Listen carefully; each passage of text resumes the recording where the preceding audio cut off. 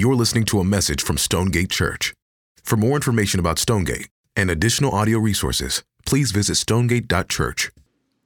So Stonegate, for the last 20 centuries, the church has gathered on Easter Sunday to celebrate the life, death, and resurrection of Jesus. The tomb is empty, that the power of God has defeated Satan, sin, and death, to celebrate those realities. And those realities are not nuanced theological points. They're not agree to disagree sort of points. They are the central tenets that make Christianity Christianity. I love how John Stott says it. He says, Christianity at its essence is a resurrection religion. This is what it is deep down at the core. It's a resurrection religion. And if you remove the resurrection, Christianity is destroyed. That's how important the resurrection is. And this is one of Paul's points in 1 Corinthians 15. He says, if the resurrection didn't happen, this should be all of our strategy. Eat, drink, and be merry. Like you should just try to eke out as much joy in the here and now as you can possibly, get. But if the resurrection did happen, everything's changed. Everything is now different. I love how one pastor put it. He said, if the resurrection didn't happen, nothing really matters. But if the resurrection did happen, nothing else really matters. One of the things I appreciate so much about the resurrection is that it forces the big questions of life upon us. I mean, just think about your last week. And think about the questions that you have been asking over the last week. On Monday, on Tuesday, on Wednesday, Thursday. Just think about the questions that sort of filled your day. Most of the questions that we deal with are what you might call small questions. Even if you're wrong, not a whole lot is lost. But there are 0.1% of questions that might be considered the big questions, those massively important questions. And those big questions, they determine not only the direction of your life now, but the destination of your life forever. There's those sort of big, huge, massively important questions. And the resurrection has a way of platforming and putting before us those big questions like, who is Jesus? What is going to happen after we die? Are we right with God?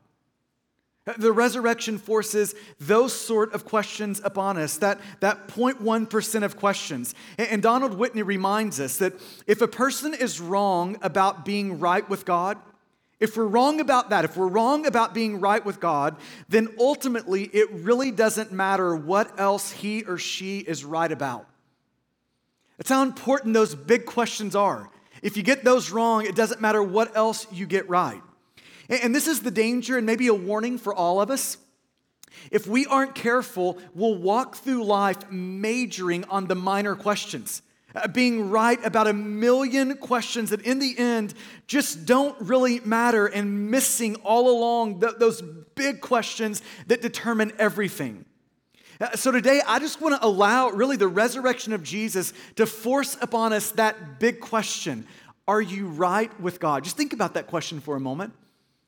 One day, you're going to stand before Jesus, and there's going to be no question as significant, as important, as big as this one. Are you right with God? Just imagine a group of people, 100 people in a room. Just imagine that, and they're asked that question, are you right with God? The people in that room, those 100 people, would generally fall into one of four categories in regards to that question. Some would be secure, but not sure. Secure, but not sure. So in other words, they're secure. When we say that word secure, we mean that they're right with God. That they've been rescued by God, forgiven by God. The Bible sometimes uses the word saved to describe what it means to be secure in Jesus.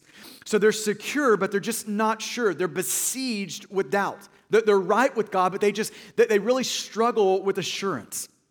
Others in that room, when you ask that question, are you right with God? They would be in the category of secure and sure. These people are secure. They're right with God. They've been rescued by Jesus. And at the same time, they feel great assurance. They are correctly confident in their security. But others in that room, when they're asked that question, are you right with God? They would feel secure, but all the while they would feel sure, but they're not secure. And this is the most dangerous category. This is the one that keeps me up at night. They're incorrectly confident. They feel sure when they shouldn't. That they think, but they think wrongly, that they're right with God. This is who Jesus addresses in Matthew chapter 7, in verses 22 and 23, when he says, "On that day, many will say to me, 'Lord, Lord, did we not prophesy in your name and cast out demons in your name and do mighty works in your name?' But Jesus looks back at them in verse 23 of Matthew 7 and says, 'And then I will declare to them, I never knew you. Depart from me, you workers of lawlessness.'" Now notice in that passage, Jesus doesn't say some will be in this category. He doesn't say just a few will be in this category. He says there will be many who are incorrectly confident. J.C. Ryle, the old Anglican bishop, he says it this way, just reminding us of this. He says, "The day of judgment will reveal many strange things." That moment when we stand before God will reveal many strange things. The hopes of many who were thought great Christians while they lived will be utterly confounded.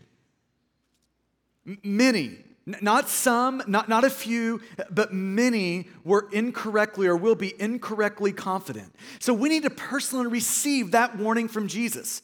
We should all ask the question, could I be a part of the many who are incorrectly confident? Do I feel secure when I shouldn't? Then there's a fourth category. If you just picture that room of a couple hundred people, they're asked the question, are you right with God? There's that fourth category of people who are not sure. They don't know if they're right with God. And the truth is, they're not secure. They're really not right with God. And if that's you today, if you're doubting that and you have a good inclination that you've not been rescued, you've not been redeemed by Jesus, I just want you to know, we fight so hard around here to create a culture where anyone can ask honest questions about God and about their life, where they can think their life through. We work so hard to create a culture where that's possible, and we just want to invite you to do that this morning. Before Jesus, to ask those sort of big questions about your life. And to help us all do that, we're going to go to Luke chapter 23. Luke chapter 23, and this passage helps us answer the question, what does it require to be right with Jesus? What does it require to be right with God? So here's the context of Luke 23. In Luke 19, Jesus rolls into Jerusalem. When he rolls in on a Sunday, the crowds are cheering his name. But if you know the story, those cheers soon changed. On Thursday, 4 days later, in Luke 22, Jesus takes his disciples to an upper room and celebrates the Passover. He washes their feet, and then he takes them on that Thursday night to a garden to pray. And Jesus knows how painful the road ahead is. And this is why he prays to his Father, "Not my will, but yours be done." And his prayers are so intense and his stress is so great that the skin, the capillaries and the surface of his skin began to burst, and he literally began to sweat drops of blood. And then in the early hours of Friday morning, he was betrayed and arrested. He endured 6 makeshift trials, a hellish beating, and was eventually, on Friday morning, condemned to crucifixion. And that's where we pick it up in Luke chapter 23, verse 32. The scriptures say 2 others who were criminals. Now, Matthew and Mark tell us something about these criminals. They were thieves. So these 2 others, they were criminals, they were thieves. They were led away to be put to death with Jesus. And when they came to the place that is called the Skull, there they crucified Jesus and the criminals, one on his right and one on his left. Now this is an interesting text because in some sense, these 2 criminals, these 2 thieves, each crucified on the sides of Jesus, they are representative. In a way, they represent the whole lot of humanity. Every human being can identify with one of these 2 thieves. And that big question, are you right with God? Like, how is that moment one day when you stand before God going to go, are you right with God, hangs in the balance on which one of these 2 thieves represents you. Which of these thieves represents you? And there's 3 questions that will help us kind of identify that and to work that out in this passage. 3 questions. Here's the first question. Which thief represents you? Question number 1, do you see your need? Do you see your need? Look at Luke 23, verse 39. One of the criminals who were hanged railed at Jesus, saying, "Are you not the Christ? If you are, save yourself and us." But the other criminal rebuked him, saying, "Do you not fear God, since you are under the same sentence of condemnation?" Verse 41, "And we indeed justly, for we are receiving the due reward of our deeds." This passage is so ironic. Both of these men were criminals. And even more, both were justly condemned criminals. But only one could see it. Only one could receive the fact that he was a criminal, and he was receiving the due rewards of his deeds. One could own his crimes, one couldn't. One not only owned his crimes, but also his just condemnation. One of them knew that this sentence of crucifixion actually fit the sin. One knew that and one didn't. And so that leads us back to the question, which thief represents you? Can you say along with this thief, "I am a criminal in God's court"? Can you say that I'm a criminal in God's court? Can you own that before God? And this is the sobering verdict that the Bible pronounces over every human life, that we are criminals in God's courts. This is Paul in Romans chapter 3, verse 10, when he says, "None is righteous, no, not one." He goes on in Romans chapter 3, verse 23 to say, "For all, from the best of us to the worst of us, for all have sinned and fallen short of the glory of God." This is the pronouncement over every one of our lives, that we are criminals in God's court. But it's been my experience that it's hard for people to see that, especially nice people, right? It's so hard for us to see that. And one of the reasons is comparison. We have become professionals at comparing ourselves with other people. And if you want the classic kind of illustration of this, just ask any room full of people, who in here is an above average driver? What happens in the room? Everybody raises their hand, right? Everybody does, right? We have this innate tendency to think better of ourselves than we actually are. And then we have this tendency to think that God grades on a bell curve, you know? We think this is how God grades. It's on this bell curve. So if you just imagine you're standing before God and just imagine that Hitler's there with you. This is how we see that moment. We look up at God and we're like, okay, it's me and it's Hitler. Who's going to win that moment? We just had this innate way of thinking, I'm going to win. Hitler's going to lose and I'm going to win. I may not be Mother Teresa, but I'm not Hitler either. I'm good in this moment. This is how we think. I've paid my taxes, at least most of them. I've never owned a cat. I've got to be good. God's got to be pleased with me, right? This is how we think. God grades on this bell curve. There's no way, I may not get an A, but there's no way God's giving me worse than a B. This is how we innately think. The only problem with that is the Bible. That's the problem with that. The scriptures make no room for a bell curve. God doesn't grade on a bell curve. God grades with a straight line. And in the end, there are only two grades. It is either faultless or fail. It's either perfection or you don't pass. Those are the only two options in God's court. The only two options. And when we stop comparing ourselves to the worst of us, and instead we start comparing ourselves to God's perfect law, then we start to see that both the best of us and the worst of us are still criminals in God's court. Think about the Ten Commandments for a moment.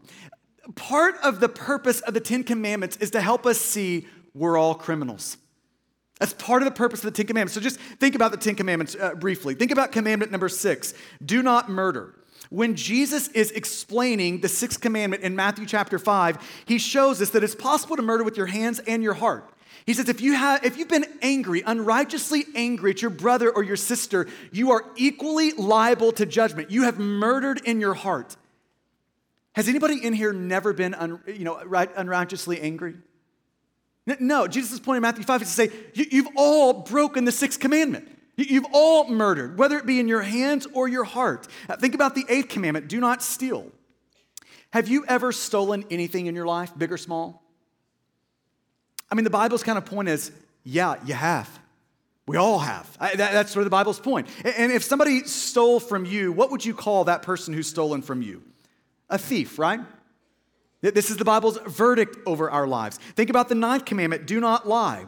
Have you ever told a lie, big or small? Just sort of stretching the truth to make your point? I mean, have you ever lied? The Bible's point is, yeah, you all have. And what do you call a person who's lied to you? A liar, right? So we've looked at 3 of the 10 commandments, and we found that every one of us in the room are lying, thieving murderers. Welcome to Stonegate. I hope you have a great Easter, right? But this is the Bible's point, that we're all convicted criminals in the court of God. See, the question in the Bible is not, are you a condemned criminal in God's court? The question is, what kind of a criminal are you? Are you the sort of criminal who sees it and owns it and then pleads for and receives the grace of God? Or are you the criminal that stands back, folds his arms, shakes his head, and denies it? One thief owned it, one thief didn't. One thief saw his need, the other thief didn't. So now we're back to our question. Which thief are you? Do you see your need? Do you see your need this morning? Question number 2. Do you see the person of Jesus?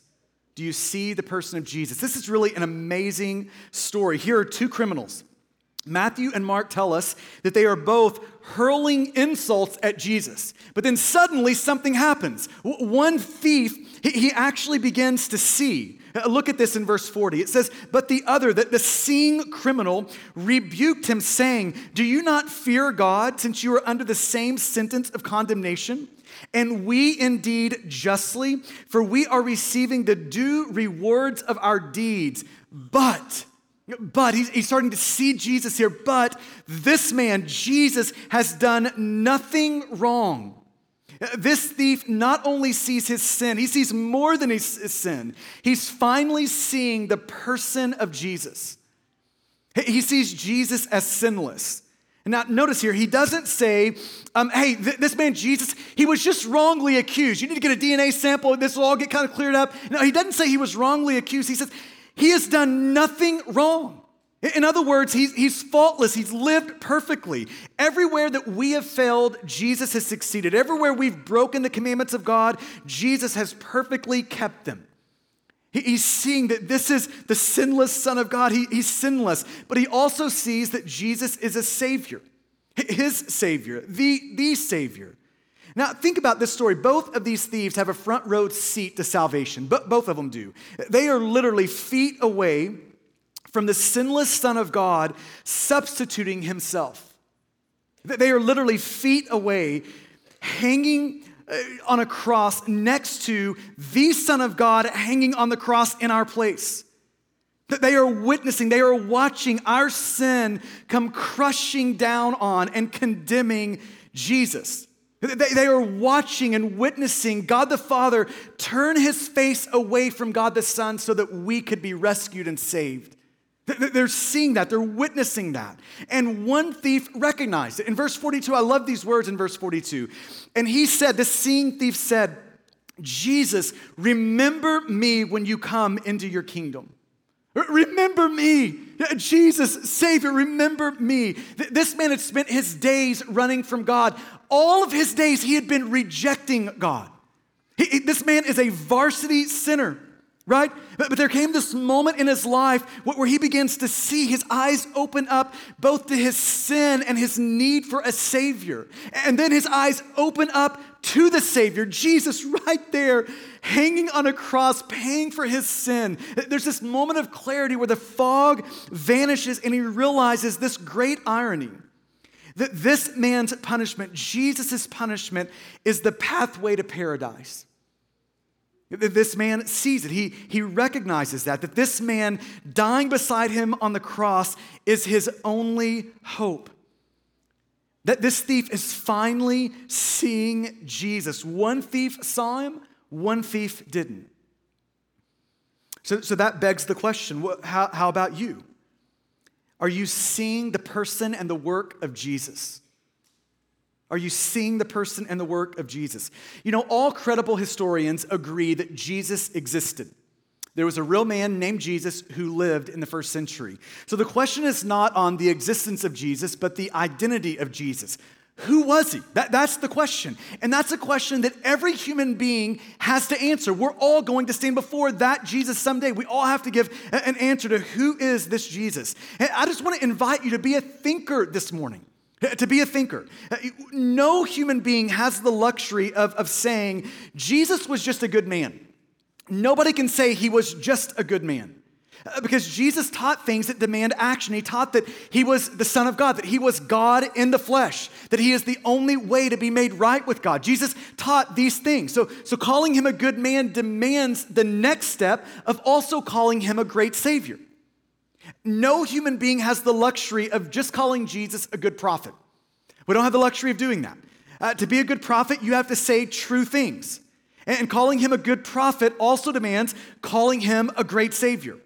So no one has the luxury of just saying Jesus is a good man or a good prophet.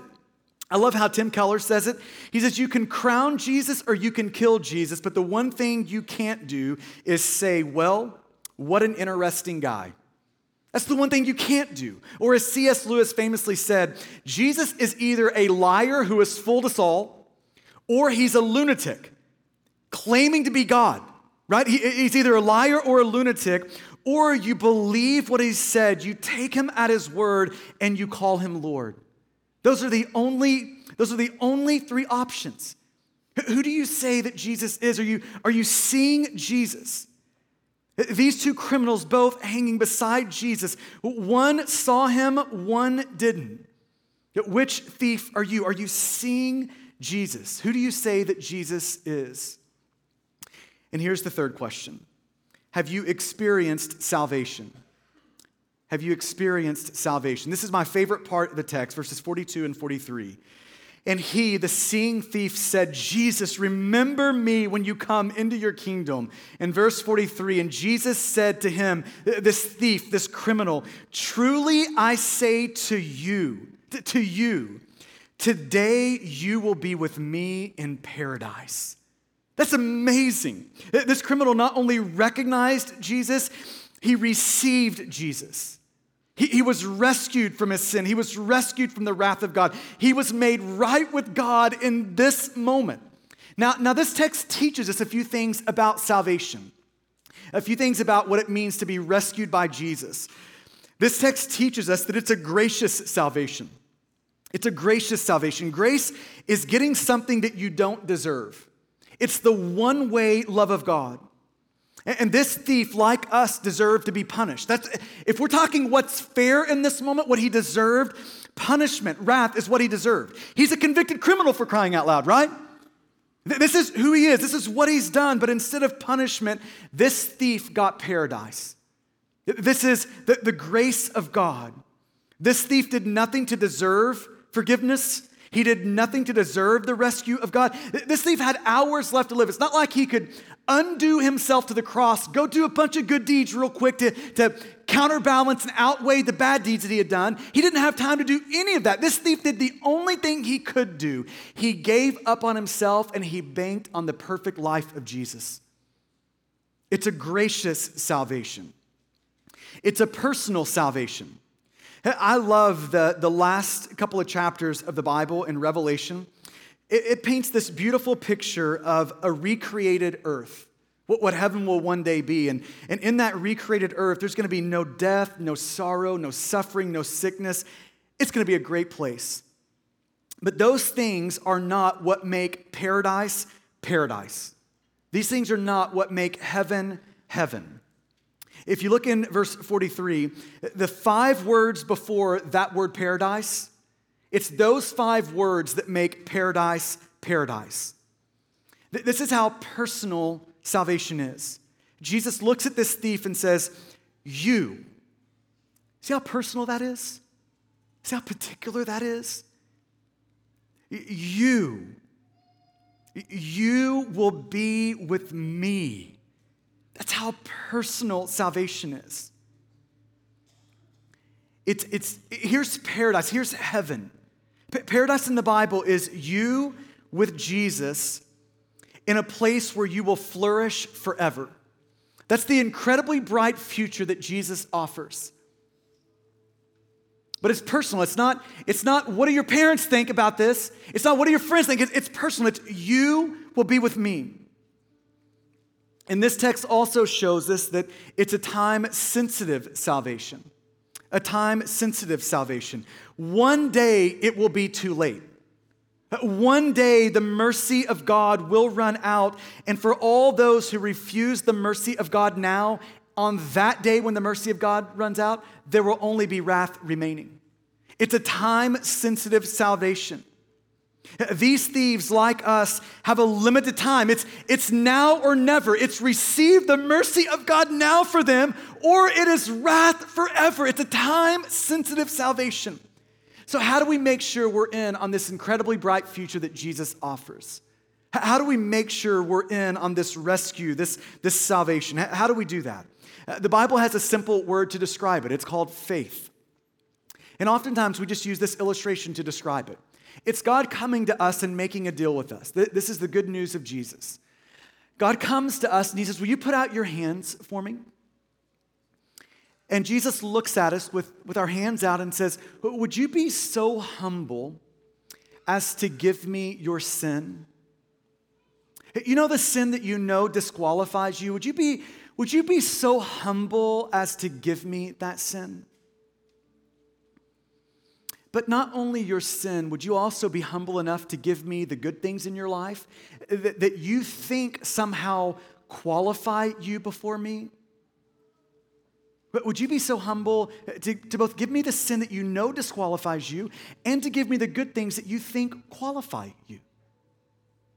And for all those humble enough to give Jesus those things, Jesus says, will you please keep your hands open? And would you be so humble as to allow me to put my perfect record of righteousness in your hands? My faultless life in your hands. My perfect life. Would you be so humble as to receive that? Would you stop banking on you, your works, your good deeds? Would you stop doing all of that? And would you give up on you? And would you open up your hands and receive me? Would you do that? And this is the amazing picture in this passage. One thief did it. One thief didn't, but one thief did. One thief did the only thing he could do. He gave up on himself and he threw his life upon the grace of God, upon the life, death, and resurrection of Jesus. And this text is asking you now this question. Which thief are you? Which thief are you? Will you bow there where you are? And I just want to have a moment to allow the Spirit of God to press into you the things that would be most helpful this morning.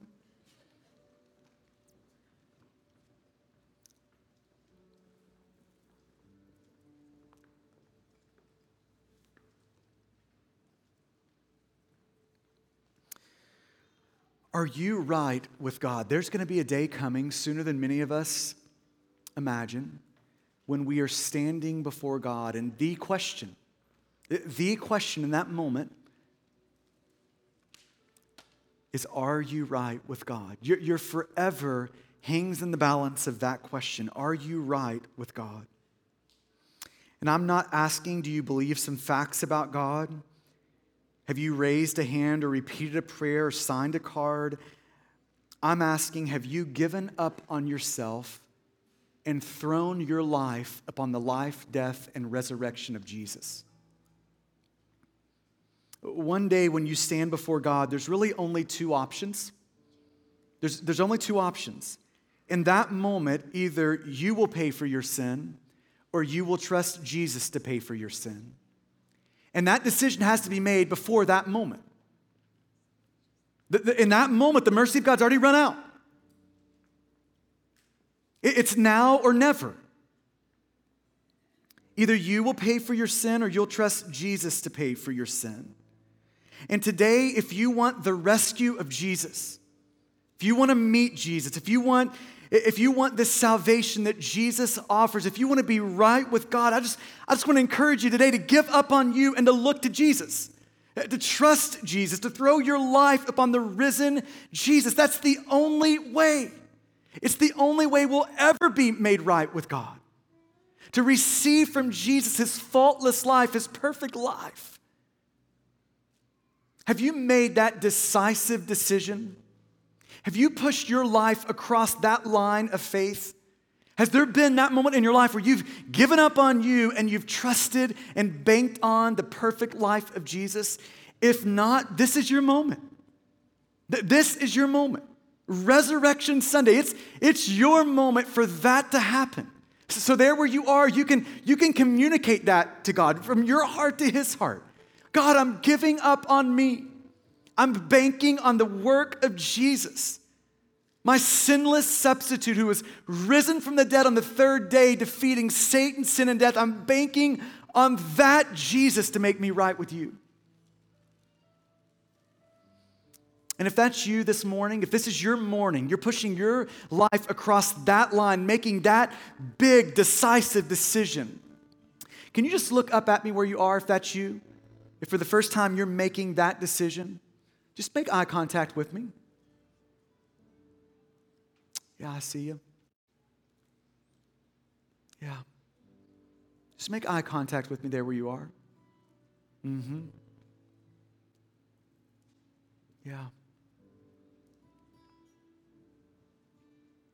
Yeah, just make eye contact with me. Yeah, I see you.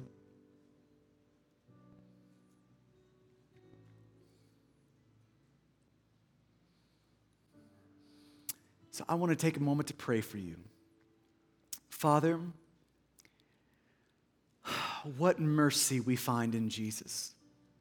What grace we find in Jesus. All of us criminals condemned in your court. But here comes grace. Rather than punishment, because of Jesus, we get paradise. Gosh, what grace. And Father, I pray for those who today are making that decisive decision. Father, would you encourage them? God, would you help them? God, would you meet them right where they are this morning and empower the new life that you've implanted within them? And God, we pray that in the powerful name of Jesus. Amen. Thank you for listening to this message from Stonegate Church. A podcast is never meant to replace gathering with your church to hear the preaching of the Bible.